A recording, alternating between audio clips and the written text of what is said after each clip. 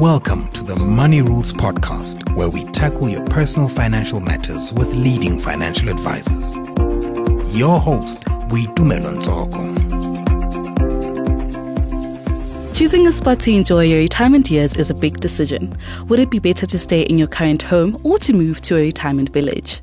And if you do decide to move, what are some of the key aspects to consider? Hi, I'm Boitumelo, and in this episode, I'm joined by Gareth Collier, who is a certified financial planner at Crew Invest. He will take us through the different contracts offered at these villages, the upfront and ongoing costs, as well as the red flags to look out for to avoid being scammed. Welcome, Gareth. Hi, Tumi. Thanks for having me. Gareth, when should one start thinking about the retirement accommodation? Look, I think this is a bit of a dynamic question because, like most things, it's going to depend on your personal circumstances. But as a rule of thumb, I think we should start thinking about it maybe in our 40s, sort of mid to late 40s, in terms of what does retirement look like for you, in terms of where you're going to stay, what your needs are going to be. You might have a better idea at that point about what the future holds for your own kids. Are you going to stay where you've possibly lived your whole life? Are you going to possibly move closer to them for children, grandchildren, whatever that is? So those longer term decisions you can start thinking about them. And then we would normally say sort of in your 50s, we would get a little bit more proactive about really kind of getting intentional about where it is that you're going to stay. Reason being, a lot of the places that you find that you might be very keen on tend to have relatively long waiting lists, particularly if they're very popular. So the sooner you get in there, the better. And what are some of the most important aspects to consider when making this decision? Look, I think you need to look at your personal living circumstances. So does it suit your needs, your household needs to maintain your family home?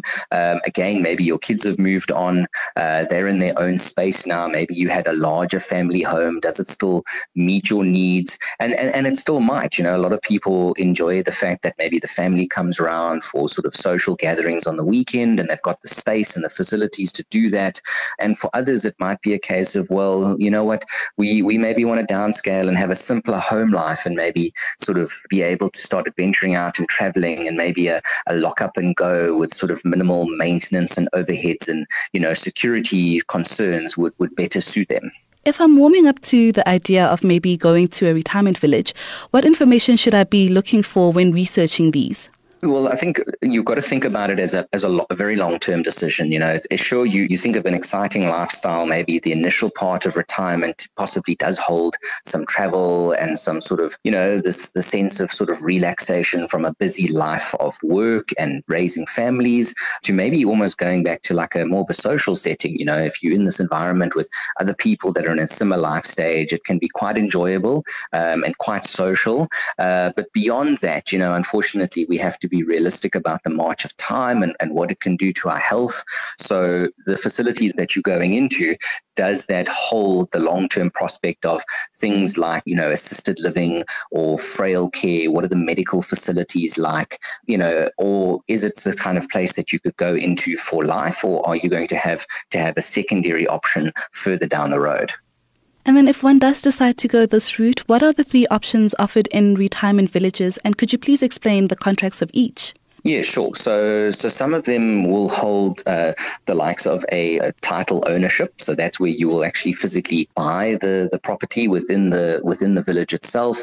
You take ownership. So, there's an actual transfer deed of ownership there. And when you pass away, you'd actually be able to bequeath that to your heirs. That, of course, comes with its own considerations, because there you would still be liable for all of the maintenance and the upkeep and the insurance of that property and that unit. The other option could be to go into what's called a block share. So there, rather than actually taking physical transfer ownership of a property title, you actually buy shares in a company that owns that property unit, and you have the right to stay there for as long as you sort of hold those shares.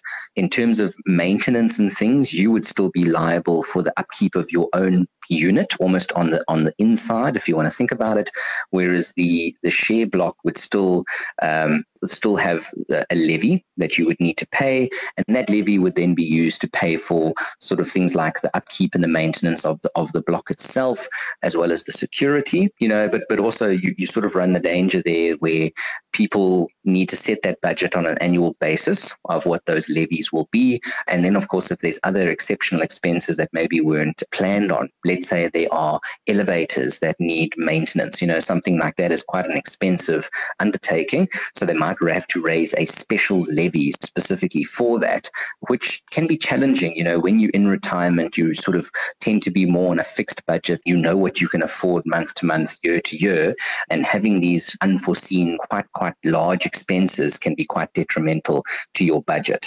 And then the last one, which is probably the most popular and certainly gaining a lot of interest around the country, is the concept of a life right. So here, what you do is you are effectively purchasing the right to stay in that particular unit or property or whatever it might be within a retirement village for the balance of your life expectancy. If you're going in there as a couple, then the contract will tend to state that it's up until the last dying. So that's basically once the surviving spouse is there, after the first one's passed away, only once that person has passed away would that life right come to an end.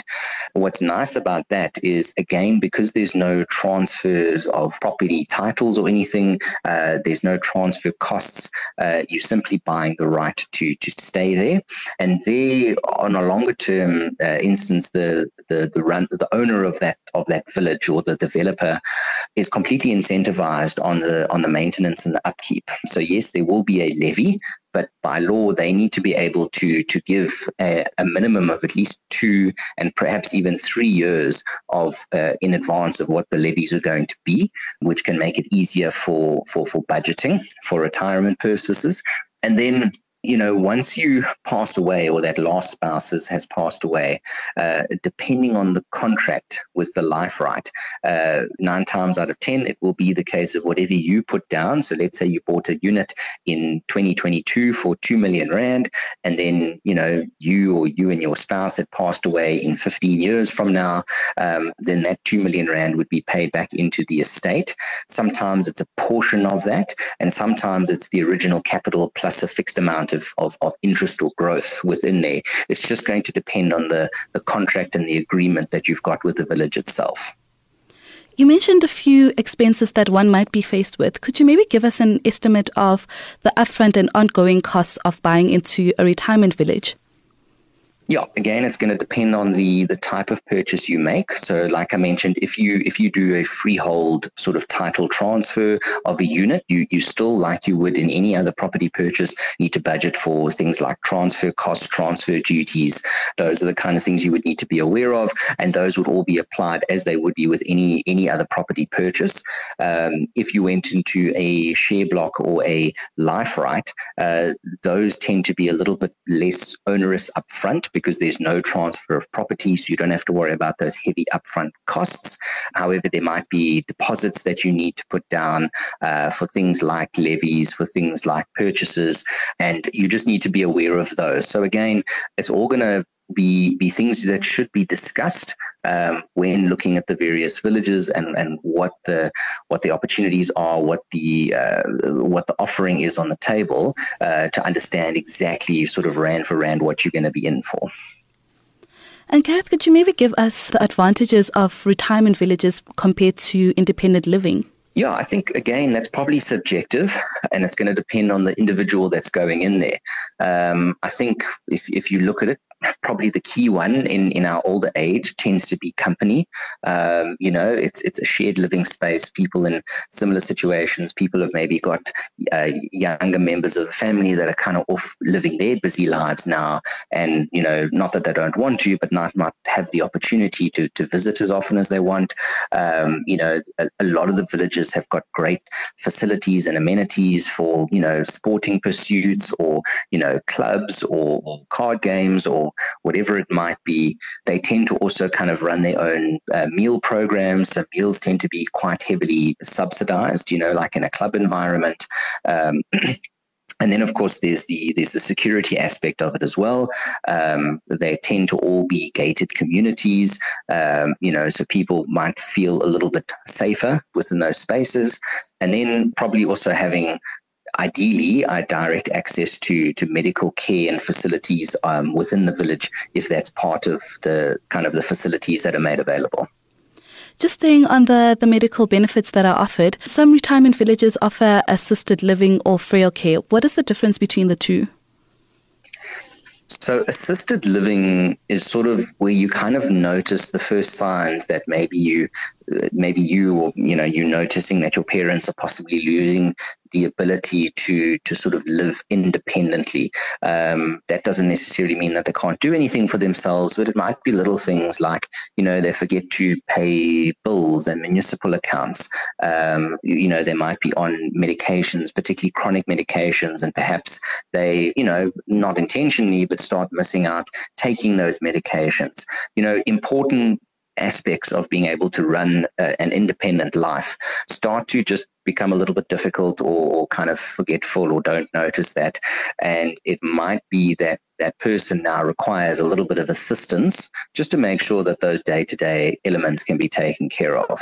Whereas frail care tends to be somebody who, generally speaking, would either have had deteriorating health or perhaps has suffered a big health event such as a stroke or a heart attack, and coming out of that is unlikely or never really going to be able to live completely unassisted and will need help with very sort of the basic needs of living on a day-to-day basis. So things like feeding themselves, washing themselves, the basic sort of care for themselves. If they're no longer able to do that, then they would tend to need to go into a frail care facility. Are there instances where both are offered at a village? Yes, I think a vast array of them will offer both of those options. Obviously, there's a cost involved, and people should be aware of those. And some facilities, again, just check what is available within the village. Some of them go even to the point where sort of life supports and real medical procedures can happen on site as well. So again, it's just going to depend on what that village in particular has made available. And what are some of the red flags retirees should look out for to avoid falling victim to scam operators? So when somebody's looking at purchasing into a village, but particularly a new development, anything that's going to qualify to be a retirement village status needs to comply with what they call the Housing Development Schemes for Retirement Persons Act. Now, it's quite a mouthful, but basically what that act sets out is that it's a whole bunch of limitations and rules that needs to apply, where if you're buying into that development, the title deeds of the property itself have to be endorsed by the deeds office, and that the land has actually been registered for development. And then also that contract must state that what's called a Section 6.1 certificate has been received, and that means that certifies the development to be sort of put in place with accordance of all the approved plans. So, basically, if you're kind of being sold this new concept or whatever the case is, and people are looking for deposits, those are the two key elements that you need to look for to make sure that, it's not somebody just kind of trying to scam you out of money, bearing in mind that people can often be sold on the fact that, make sure you put your deposit now and secure your place, even if you're only coming in 10 years, and you might do that. And, if you think about it, all of a sudden, a couple of years out, you start to ask questions about what's happened to these funds, and those people are possibly long gone and very difficult to track down. Outside of scams, I think in general, just make sure that you have a clear understanding of possibly what your monthly costs are going to be. So, like I mentioned earlier, these villages need to make available projections on the levies 2 to 3 years in advance. Have a look at that, understand other costs within the village itself. What do your levies cost? Do they sort of exclude meals? How many meals? What are those elements to consider? And then what are the other facilities that could be there? So, if they are putting on entertainment and social events, are those included, excluded? Just little things like that. Don't be afraid to kind of ask questions. And then obviously the big ones is longer term. Just make sure if your intention is to stay there and quite possibly need the medical facilities, understand what those costs are going to be as well. Gareth, is there a situation where independent living would be a better option, and what should a retiree consider when choosing this route? Look, I think one of the small ones, or the silly ones sometimes it feels like, but it's actually quite a big thing, is, you've got to see what pet facility or pet rules are in place for villages. Are they allowed? Are they not allowed? If you've been pet people your whole life, you're possibly quite used to being able to make up your own decisions whether you have them or not. The other considerations could be, particularly if you've been living in a freehold property with sort of, you're used to your space and your privacy, going into sort of a slightly more shared living space. Smaller units can feel a little bit sort of claustrophobic for people, and it can be a little bit of an adjustment. So just kind of be ready for that. The other side, if you've got a beautiful, you might have a specific home, you might live in a specific area, you might have retired down to a sort of coastal village or something, and maybe your family, maybe your kids want to keep that as a family holiday home one day. And in that instance, if you sort of stay there till you pass on, that at least that title can be bequeathed to them, and the family can carry on with it. And finally, what are the pros and cons of maybe living in a garden cottage on a property belonging to one's children?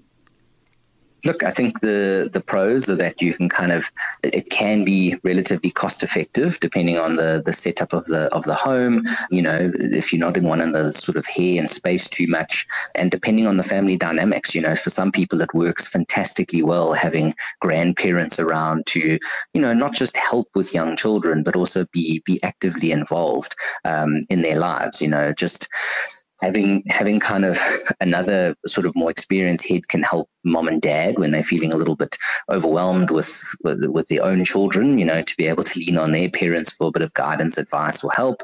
And also for the grandkids, it can be a lot of fun having gran and grandpa around, who can help possibly with school runs or something. We live very busy lives, so having those extra pair of hands can be wonderful.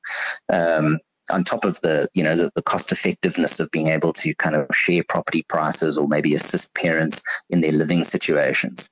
Probably one of the key downsides is if you've gone that route, and then of course it's always around health, and if medical sort of treatments, medical care is required, and you yourself are obviously not capable of doing that or qualified to do that from a medical standpoint for your parents, then you're going to have to still look at either bringing somebody in externally to assist with that, or then still end up having to go and look at a facility to make sure that, obviously if it's you yourself or your parents that need that care. Thank you so much, Gareth. That was Gareth Collier, who is a certified financial planner at Crew Invest.